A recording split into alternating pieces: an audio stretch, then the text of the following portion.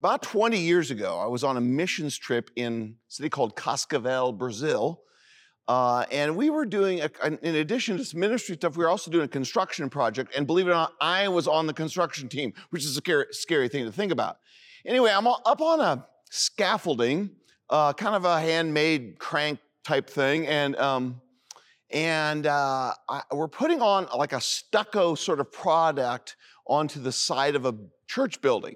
And I think in Portuguese, they call that chapisca. Don't quote me on that. But I had, there was like several layers to this, several levels to the scaffolding. And I kept slinging on this trowel. I'd get the cement sort of mix on this trowel and then sling it onto the side of the building.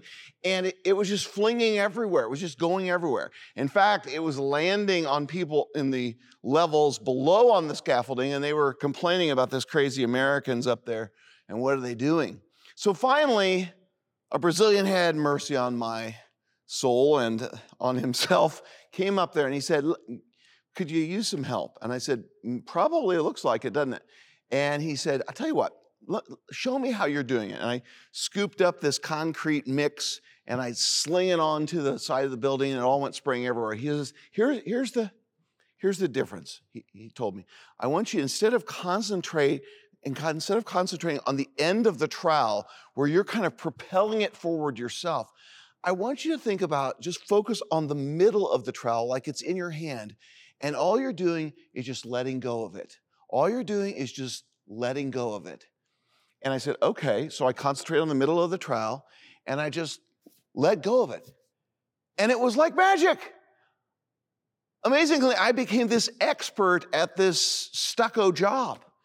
And it went perfectly. And the rest of it was just fun and joyful. And I was contented and satisfied with the finished product. And they were too. And they were sure happy about not getting showered on by this cement stucco mix down below.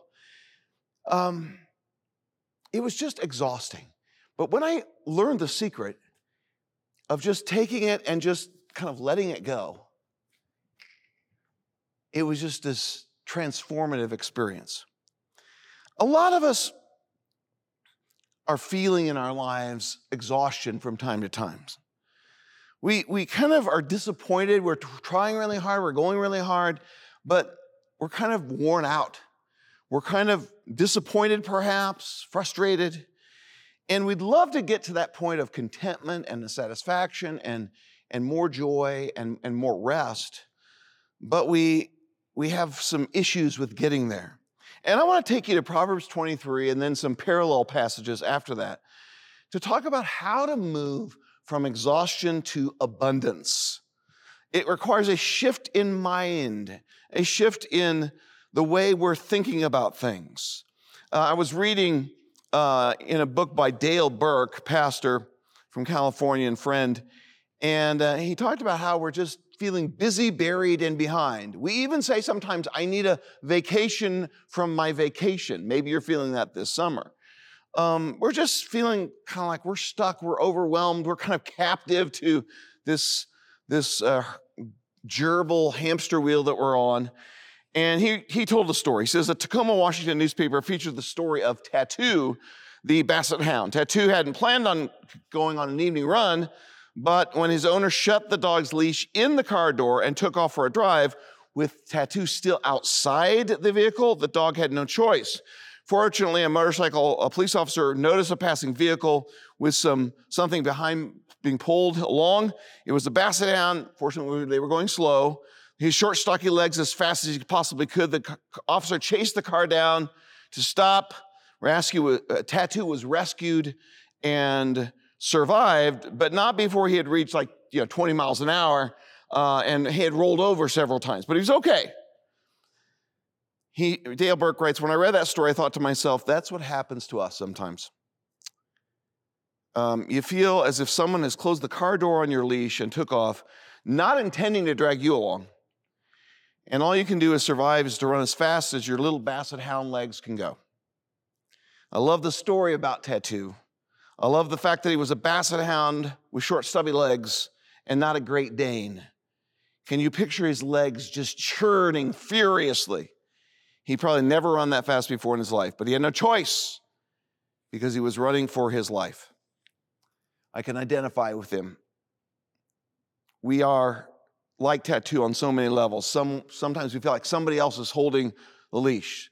Life is out of control. I'm just one small dog. The car is too big and too strong. It's run or be run over. Nobody asked me. Survival is the goal. The driver is clueless about my condition, and I feel like biting the guy behind the wheel. It feels like forces beyond our control have me on a leash. And if the demands of life, leadership, work, raising a family, making life work, have grabbed me by the neck and are pulling me down the street, taking me for a ride, and it's just running as fast as I can to keep up. Well, there's a lot to that. But there are phrases in the scripture that describe our life in a different way. And about God's provision to us in abundance that will be, at one point he says, filled to overflowing. He says, we will have so much blessing that there will not be enough room for it.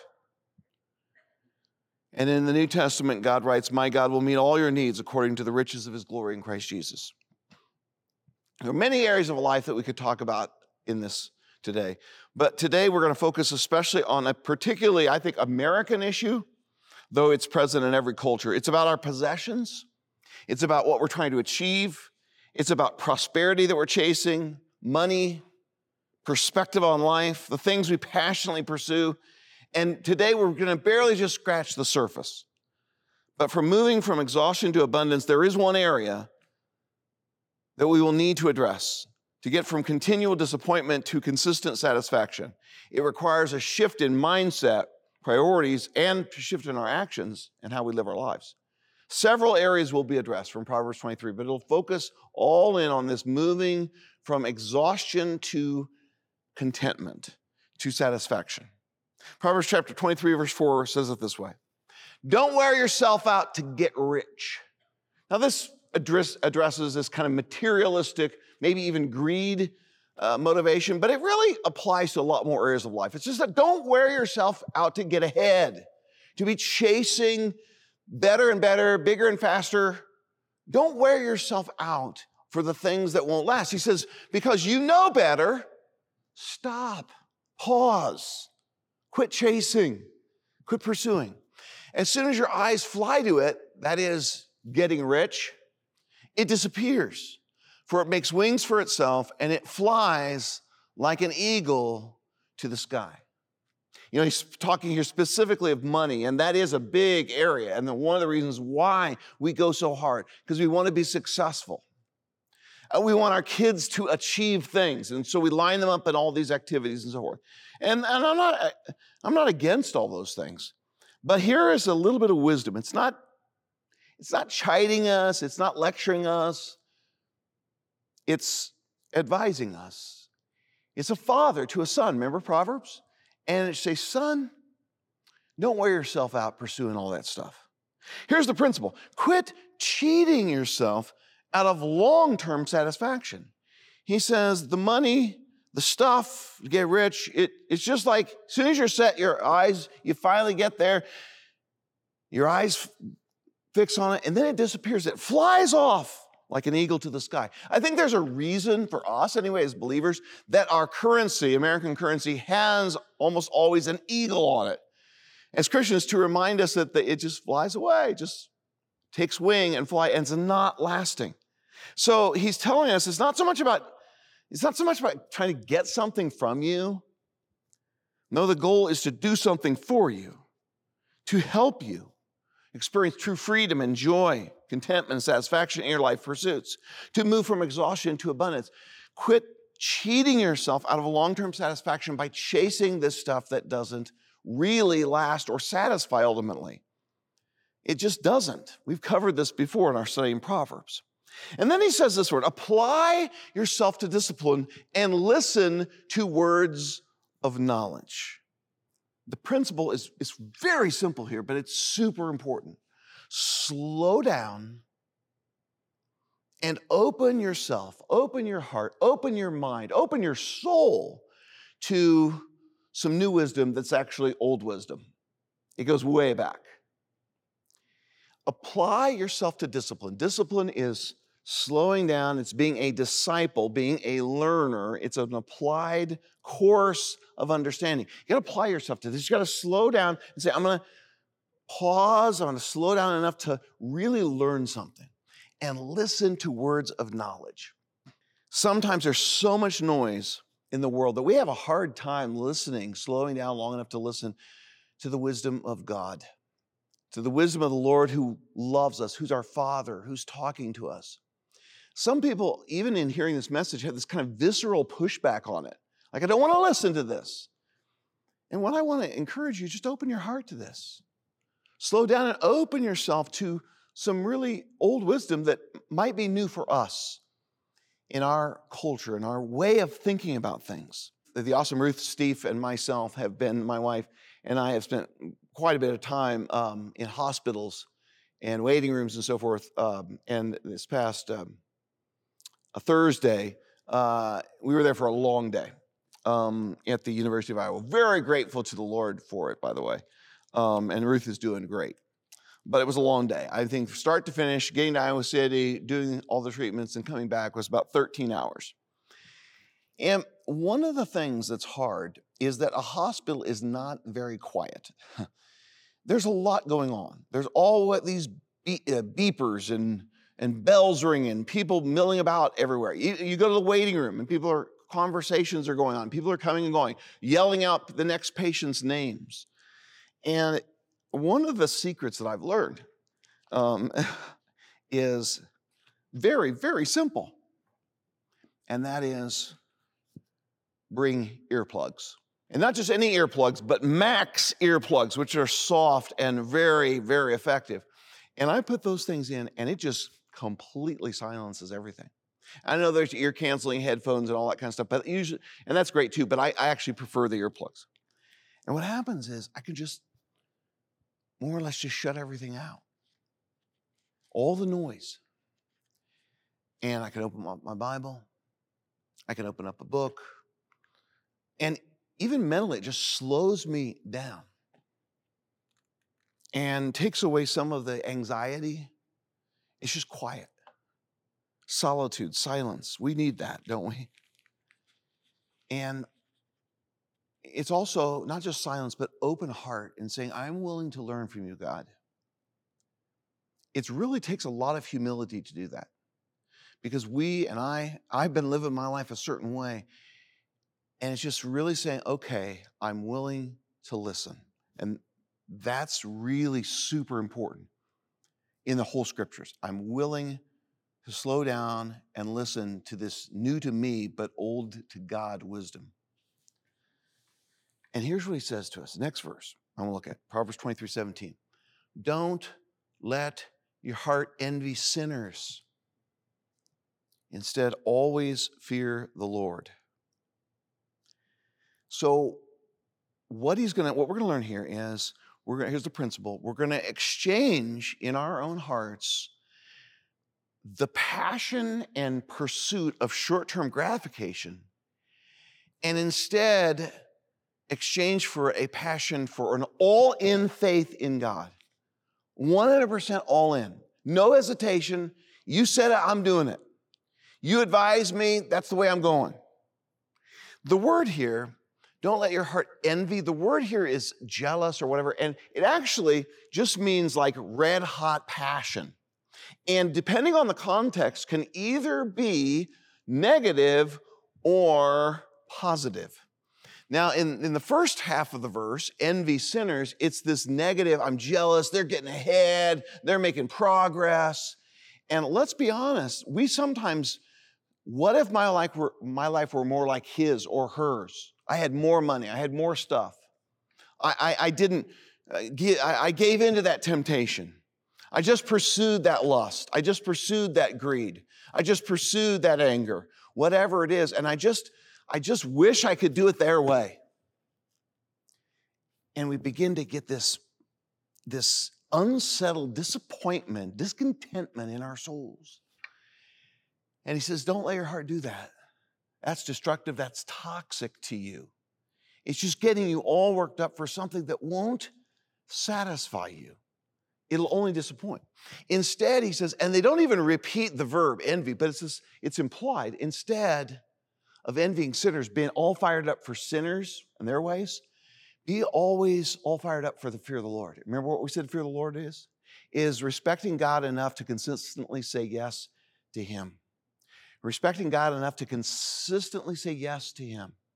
Fear for every area, respect. That's fear of the Lord. It says, I'm all in. And I love how in the original language, the Hebrew language, it says, fear the Lord all the days, every day, all in.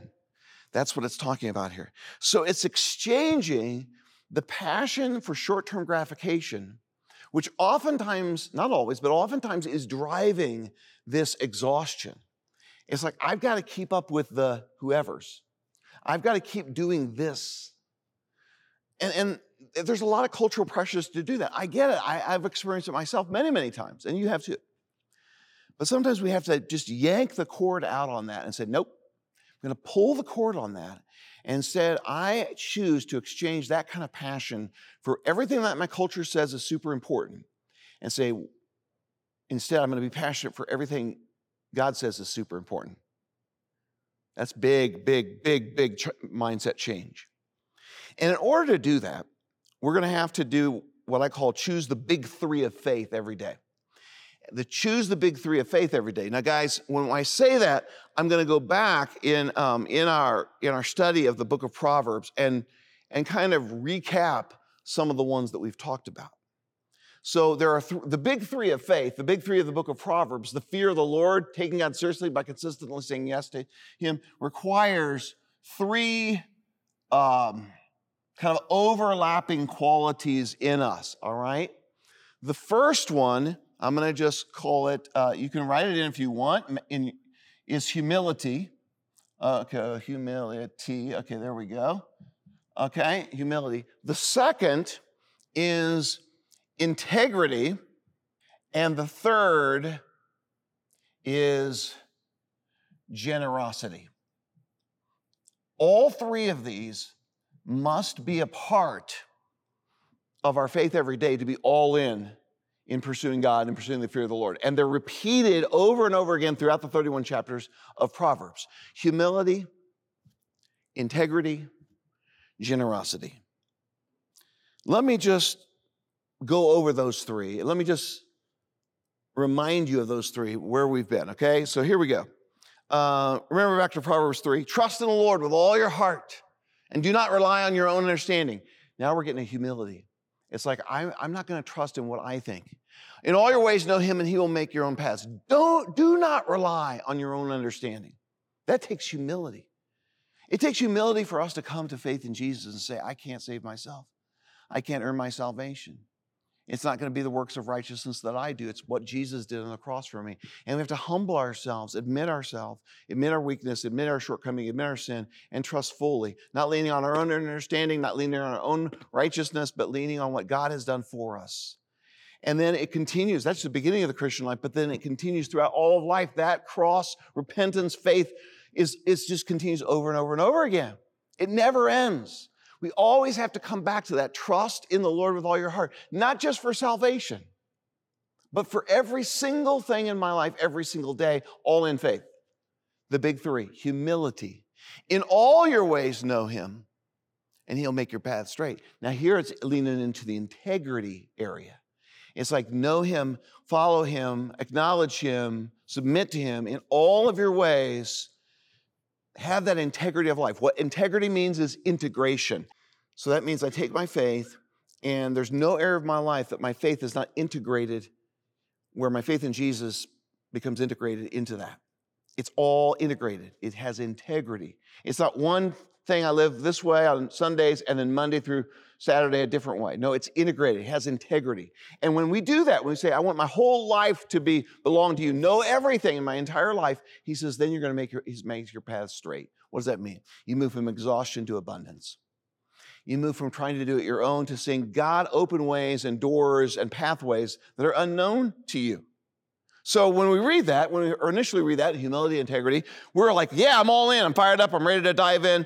I said, and then God asked me to forgive somebody. It's like, maybe not. Then God asked us to share our faith, and we're like, wow, I'm scared. Then God invites us to risk being rejected for our faith, and we're like, oh boy, I don't know if I'm going to do that. And he says, don't trust in your own understanding. Don't rely on it. Don't lean on it. Suddenly it's not so easy, and we hesitate, and we say, but what if? What if this happens, or what if this has to? And he says, trust me. Trust in the Lord with all your heart. And then he says, don't be wise in your own eyes. Again, humility. So don't trust your gut. Your gut might be right, but it could be wrong. A lot of times it is. Don't be wise in your own eyes. Don't think you know it all. Instead, fear the Lord. What does that mean? Respecting God enough to consistently say yes to him. Turn away from evil. This is the integrity piece. So there's humility. Don't be wise in your own eyes. Fear the Lord and turn away from evil. Integrity. Move away from anything that is not good, that's not godly. Turn away from evil.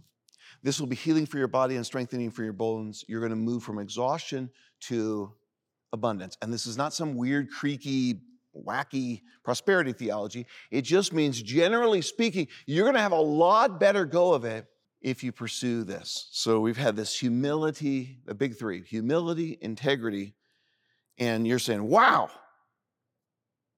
And we trust him. And so we do. He says, trust me, and we do. And God comes through again and again and again. And previous generations of Christians lived out this passage. They woke up in the morning and said, Lord, this day belongs to you. I don't trust my own instincts. I need you to guide my attitude and outlook. And you say, yes, so far so good. I'm with you. Sounds great. Beautiful. Sharp insights, Pastor. That's cool. These are verses for the refrigerator mirror. Go for it, Pastor. I'm with you. That's amazing. Preach it. Okay. That's two of the first three. Humility, integrity. But this is the third. Now we're going to get practical. Everything so far has been a little subjective, a little touchy-feely. Humility, integrity, you know what? Now we get to the real stuff. Here's where it touches real life. This is objective. This is where God asks you, do you really believe this stuff? And he says in verse 9 and 10, honor the Lord with your possessions and with the first fruits of your entire harvest. Then your barns will be completely filled and your vats will overflow with new wine. So what God says here is, you want to move from exhaustion to abundance, from continual dissatisfaction to consistent satisfaction. He says, here's what you do. You take the very first portion of your income, then your brake lights go on. Hang on a minute. The reason the brake lights go on for most of us, it's not greed, it's fear. Deep down, most Christ followers want to give their first fruits to God. They want to honor God and make an impact. But what if I give away too much? What if I don't have enough to live on? What if there's a downturn? What if? And we're uncertain. And my job as a pastor is to encourage and equip followers of Jesus to grow in their faith. And I realize the fact that as a pastor, that the fact that I am a pastor may cause you to question my motives. You've had bad experiences in other places. I get it, totally get it. That's why we don't even here we haven't passed a plate at Valley Church for what? 3 years? God wants to make certain that nothing will come between you and your Father, your Heavenly Father. And my deepest desire is for all of us to introduce you to a way of life that is built on the promise that God is a rewarder of those who seek him and his kingdom first. And as a good and perfect Father, he wants me and you to learn to trust him, and he gets very, very practical about it. So he asks you to honor him, your Father who provides everything, with the first fruits of your income, knowing that 1, everything I have is from God, and 2, God wants me to keep in touch with the source of every good thing I have. The Father has provided all that I have. Every gift is from his hand. So instead of spending every last dime on myself, my things, my needs, my wants, my desires, he asked me to first honor him. First off, remember him, the source of blessing. Give thanks to him by returning the first fruits of it to him. Honor your father. Honor your father. When my kids were younger, I actually gave them money to buy me Christmas presents. What's with that? It's not because I need They're Christmas presents. I can go out and buy them myself or do without them altogether. But I gave them the money because there's something that happens in that exchange that is not just a transaction, it's transformation.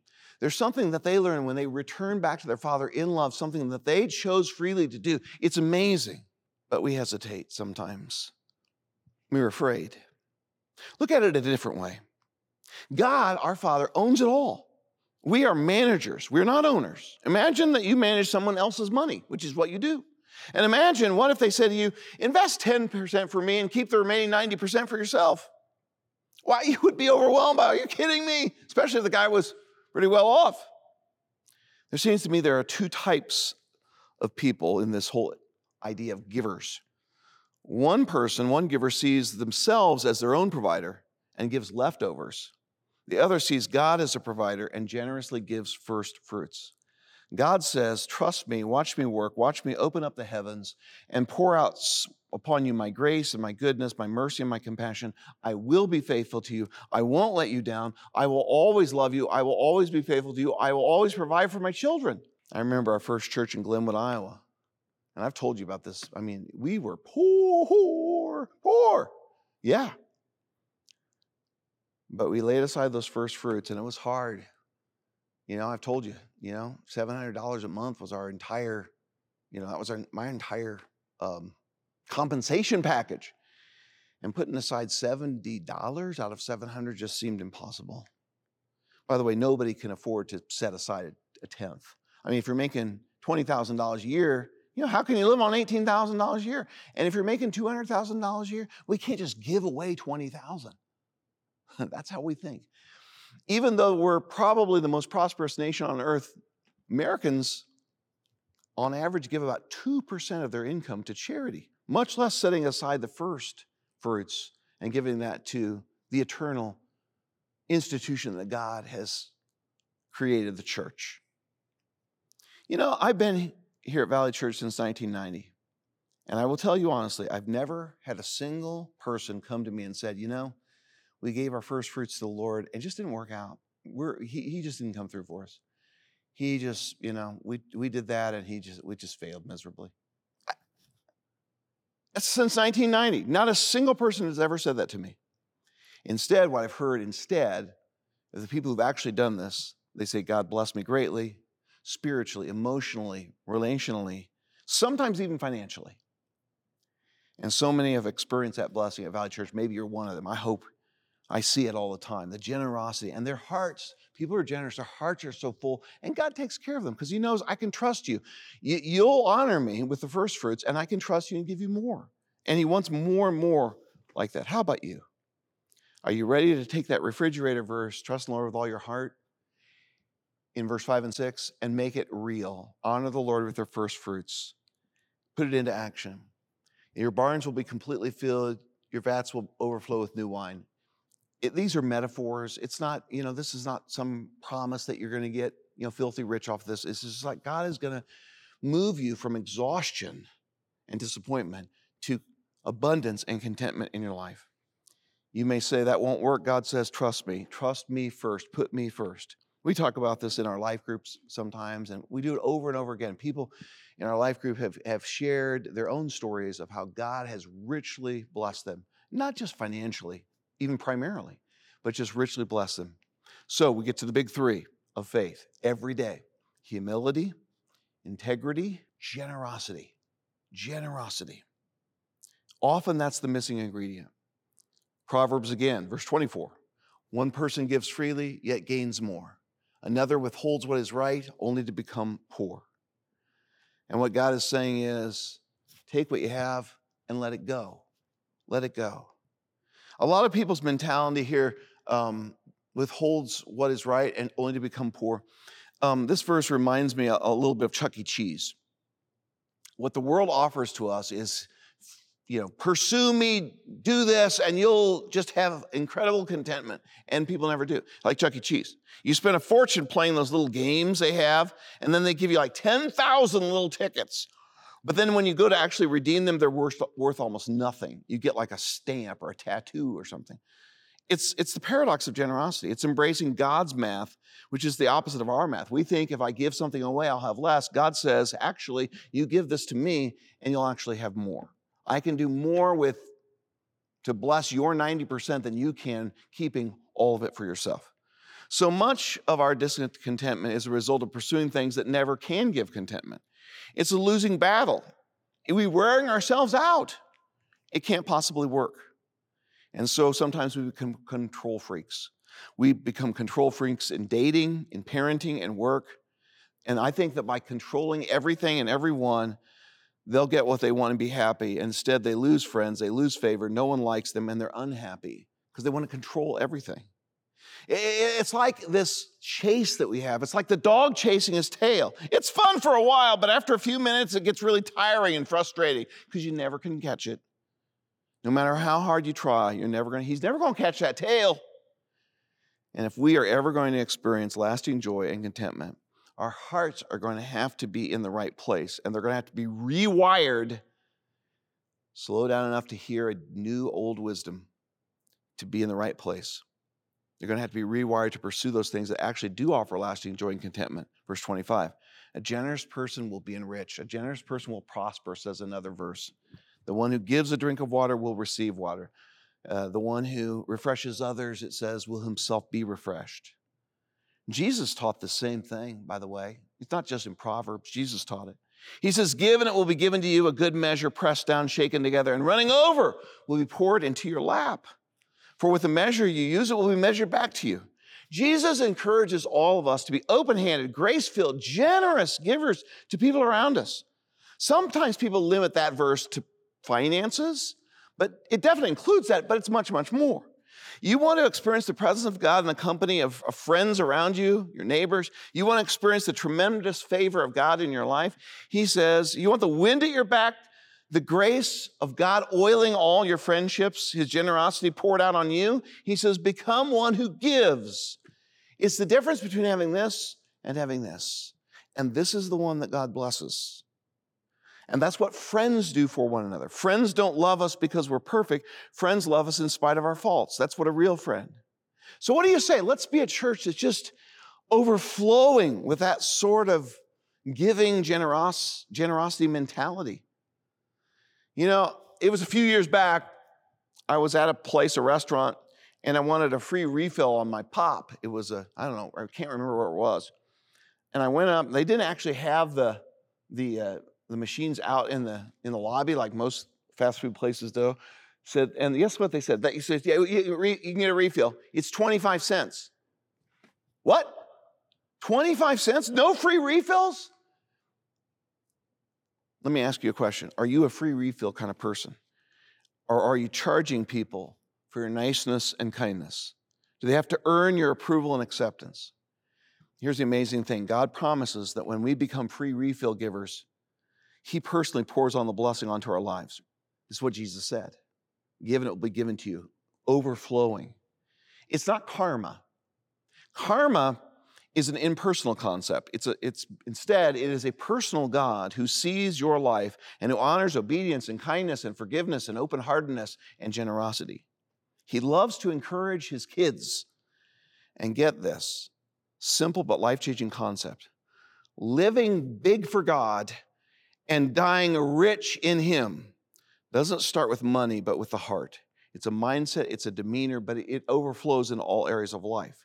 It's the attitude toward others and toward God that is giving and big-hearted. You know, our friend Tim Tebow, he said it this way, true success is not measured in physical possessions, but in the amount of lives that you change. That's why Jesus said, give, and it will be given to you. Pressed down, shaken together, and running over will be poured into your lap. For with the measure you use, it will be measured back to you. Your life is like a basket. Do you want an empty basket or do you want an overflowing basket? When you come to the end of your days, don't you want to be able to see that you lived big?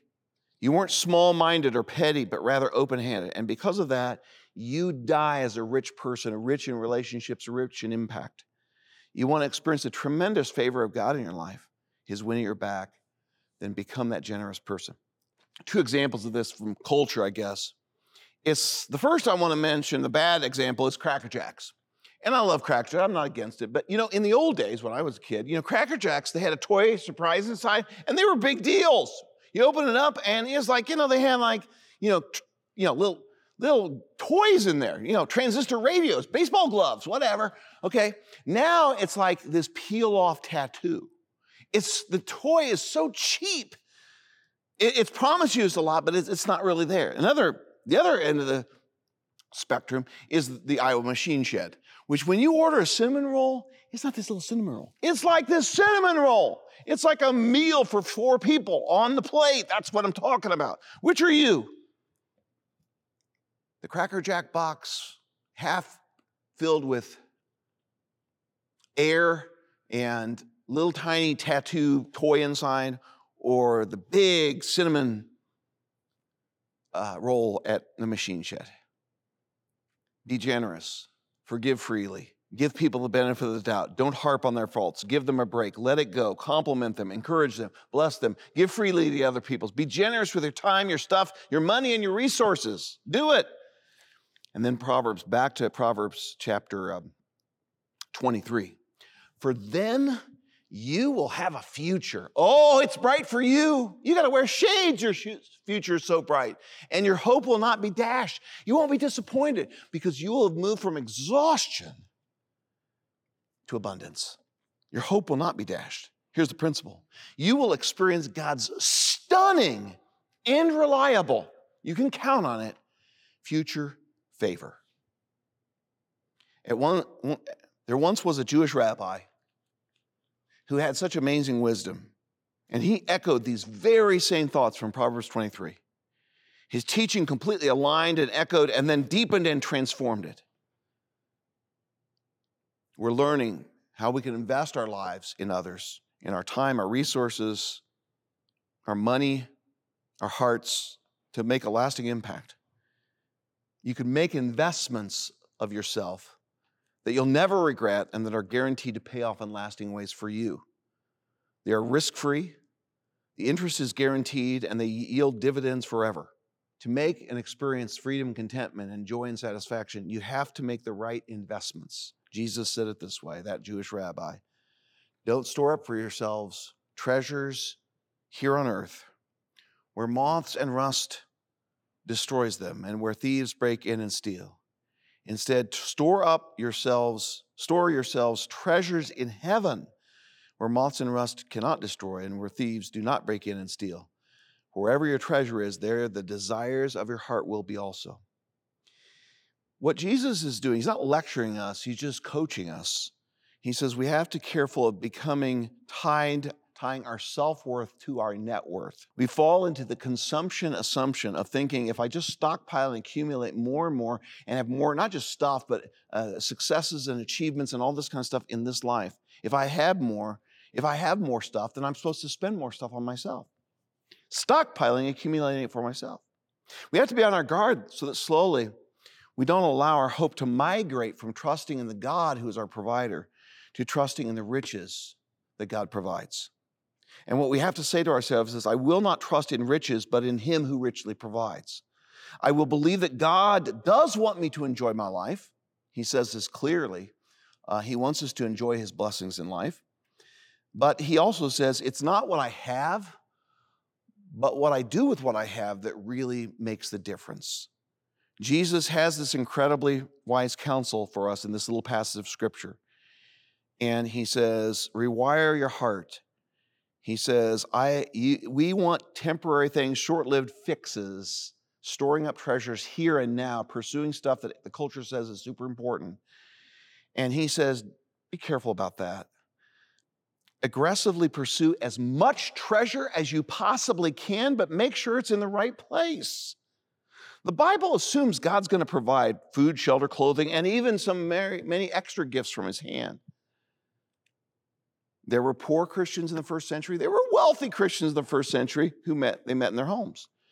And God does not begrudge your enjoyment of those things, but it can get out of control. He says, don't store it up. Avoid the constant accumulation of more earthly stuff, because moth and rust destroy. Nature will defeat you here. This stuff deteriorates and depreciates quickly in value. Buy a new car, drive it for a week, then try to resell it to the dealer at the same price. Computers, they're obsolete almost as soon as they come out of the box. And so many times we have so much, but we're so unhappy. And then if nature doesn't get it, people will. Thieves break in and steal. The stuff is vulnerable to theft and loss. And the minute you buy it, you worry about it. You have to insure it to protect it. You're concerned about the loss of it. So he says, keep your earthly treasures simple. Otherwise, you're setting yourself up for disappointment. Don't stockpile and accumulate just for you. There's no way this stuff can deliver to you the joy and contentment it promises. It's the possession obsession. A little bit, then just a little bit more. Then I get the bug, the infection spread, and pretty soon it spread to our whole bodies. And worst of all, it hits our hearts. It destroys our joy and contentment. It ruins marriages and families and relationships. Money can't buy happiness. If that were true, that money can buy happiness, then Americans would be the happiest, most contented people on the face of the earth, and we certainly are not. Jesus is not scolding us here that it's so evil for you to do this. Rather, he's advising you, don't do it. Don't be fooled. It's a shell game. These earthly treasures will promise you joy and contentment, but they can never deliver it to you. So be careful and watch your heart, guard your heart against them. These things can't possibly give you lasting satisfaction. Instead, stockpile something else. Store up for yourselves true wealth, treasures in heaven. The only word difference in what Jesus says, go back to it. The only word difference is what the location. One is on earth, the other is in heaven. Wealth is worth pursuing if it's the right kind of wealth. Looking for profits is okay, but look to the right place at the right time. We often make choices that seem reasonable to us, but they lack eternal wisdom. I saw a business card with this slogan, think beyond tomorrow. And that's really what Jesus is saying here. Build up your net worth in heaven. First, come to Jesus in faith and exchange your righteousness and gain his righteousness. Then begin stockpiling treasures in heaven. That's the only treasure that's going to last. Put your valuables, store up your treasures in a safe place, because the chances of you dying are about 100%. Make good chances about the kind of treasures, riches you're going to pursue and stockpile. This is about the everyday stuff of life. It's about our homes, our joys, our money, our church, all these things. Think beyond tomorrow. Think eternity. Invest in whatever will last forever. Like Proverbs said, you will not be disappointed. You are compounding interest. Invest a little day by day. You know this financially. In 30 years, wow, you'll be happy you did. It's about compounding your joy, he's saying. Experience this, you've got to believe in the heaven. To experience this, so you got to believe in this heaven thing. If, when I die and I go to heaven through the merits of Christ alone, I'll have lived here however many years, 80, 90, who knows? Maybe less. And after a trillion, billion, million years, I'll still be in heaven. So instead of using all my resources for the here and now, I concentrate on what will matter on the then and there. I delay my gratification, short-term gratification, and I exchange it for something that's long-term, that I can enjoy literally forever. The only safe place is heaven, because you can't take it with you. But you can send it on ahead. So he says, aggressively pursue true wealth. God will reward you. And your decisions here about what you pursue and how you spend your time and how you spend your resources will have eternal differences. A lot of people pour tremendous amounts of money into their homes. Why? Well, you live there. You spend a lot of time there, and they view it as a good investment. Okay. Jesus says, do that, but pour it into your real home, where you're going to live for a very, very, very, very long time. Because he says, for where your treasure is, that's where your heart is. It shows something about you, and it also drives something about you. When you invest in a stock, for example, you don't check other stocks, but you check that stock because you put something there and you want to see how it's doing. And when you invest in the kingdom of Jesus and you say, that's what I want, that's what I want to serve, I want to love, I want to give, because you invest there, then you're interested in it. Your heart naturally goes there, and you become this different person because you have exchanged short-term gratification for long-term satisfaction. Where our treasure is, your heart is also. Our hearts follow our treasure. So what's my end game? Invest, stockpile treasures in heaven, and your heart will follow you there. Invest time in personal worship and in times the family of God here at Valley Church. Choose character, integrity, and humility over temporary earthly gain and temptations. Don't pass up opportunities to be a real follower of Jesus to cut a few corners, ethically or financially. Express compassion toward those in need. Make sacrifices now for kingdom advancement by giving God your first fruits and by investing in the kingdom of Jesus. And you will move from exhaustion to contentment. I close with these words. So don't worry about these things. What will we eat? What will we drink? What will we wear? Jesus said. These things dominate the thoughts of unbelievers. They're all concerned about getting ahead. But your Heavenly Father already knows all your needs. Your Father knows what you need. He loves you. Instead, he says, seek the kingdom of God above all else and live righteously. Humility, integrity, generosity. And he will give you everything you need. What a promise from Jesus.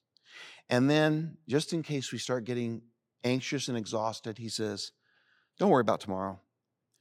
Tomorrow will bring its own worries. Today's trouble is enough for today. Just follow me. Trust me. I learned something there that day, 20 years on a scaffolding, is that when I'm flinging and working just all on my own, I'm just wearing myself out and not doing anybody else any good either. But when I just say, okay, I'm just going to concentrate here and I'm going to give my life away, give it away for God, he honors that and he rewards it.